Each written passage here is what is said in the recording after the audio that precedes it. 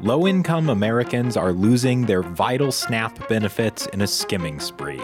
That's just one of the things you need to know to start your day for Tuesday, May 9th. I'm Colin Shope, and this is WCBU's On Deck.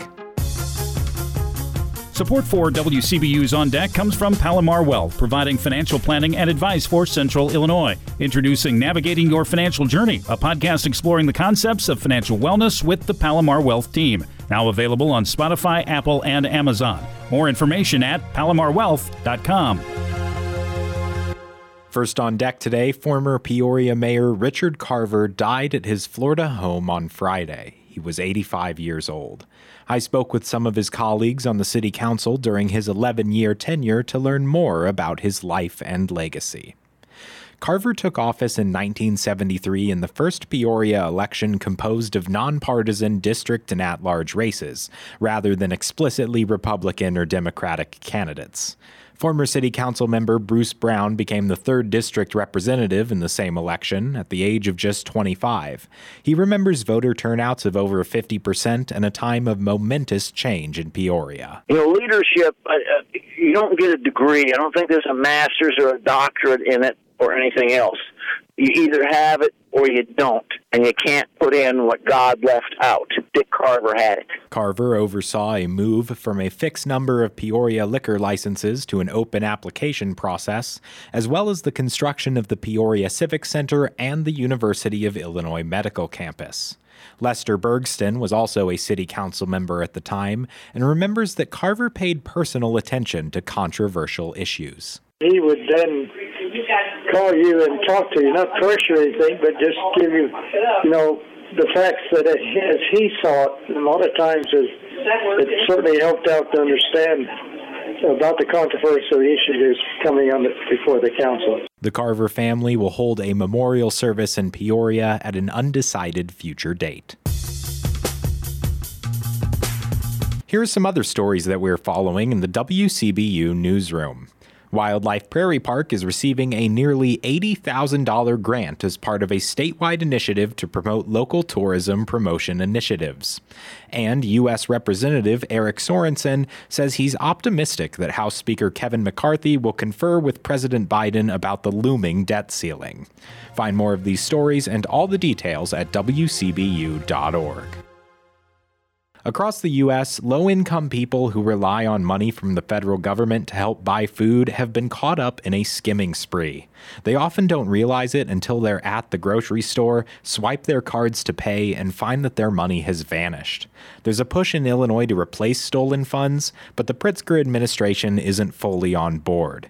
People who lost hundreds and in some cases thousands of dollars are caught in the middle. Illinois Public Radio's Kristen Schorsch brings us this story.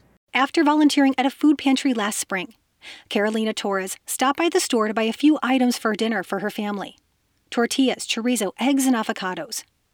Then the cashier tried to ring up the groceries with Torres' link card that she thought was loaded with SNAP benefits from the federal government. They used to be called food stamps. She was charging, she's putting them in the bag, and then, I'm just gonna pay. And that's when she's like, the first time, okay, it didn't go through. They tried her card 4 times. The cashier was being nice, Torres says. She's a frequent customer. She's like, no, it just keeps on saying you have this much, your balance is 12 cents. I'm like, I don't have 12 cents. I'm like, what are you talking about? Like, I know I have money in there, but it's not 12 cents. Torres thought she had more than $3,000 in SNAP benefits on her card. The money is meant to help low-income families buy food. There's a line of customers behind Torres, and people start to snicker as she's trying to absorb what's happening. I was confused, and, after I turned around and I saw the line, I was embarrassed because, I was obviously, holding up the line, and, I could hear the people in the back saying, oh, she don't even know how much money she has. Torres left the store. She discovered that while she had been volunteering at the food pantry earlier that day, someone allegedly spent nearly all of her SNAP benefits.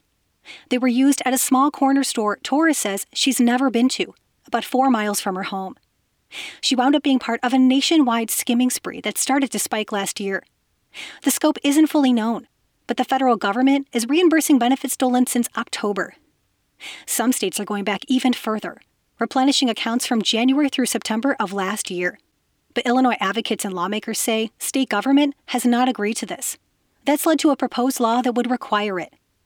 Carrie Chapman with Legal Counsel for Health Justice pushed for the legislation. Just like I expect to not be charged for, the things that the person who skimmed my credit card at the gas station has put on my credit card, it's equally important or probably more important for low-income folks to be able to be made whole for the benefits that they lost.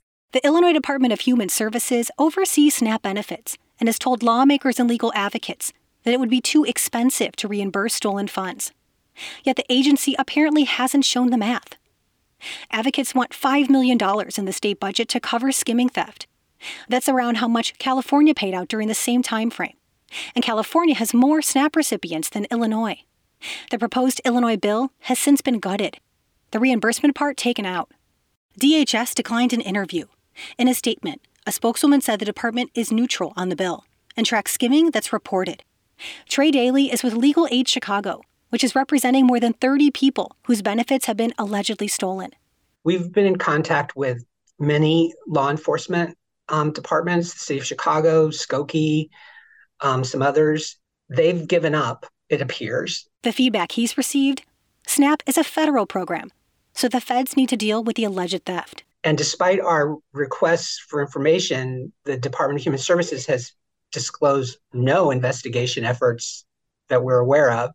It's upsetting that nobody's trying to figure out, apparently, what went wrong or who are the bad actors. Torres, the mother of 3 from the West Side, whose more than $3,000 in benefits were allegedly stolen, is one of Legal Aid Chicago's clients. She says she accumulated so much money because she had been saving her benefits so she could still feed her family in case her husband lost his part-time job. She wasn't working. She hopes the state makes her whole. I want my money back because I didn't do this. This is a crime that was done against me. I'm a victim. She's still wary of another theft when she goes to the store. That was Kristen Schorsch reporting. Now, before we let you go, tonight is a joint meeting of the Peoria City Council and the Town Board. The meeting starts at 6 p.m. in Council Chambers. Community development block grants, potential new downtown parking developments, and mayoral appointments are all on the agenda. And that's it for today. The show was produced by Holden Kellogg. You can subscribe to WCBU's On Deck podcast on Apple, Spotify, Google, or the NPR app.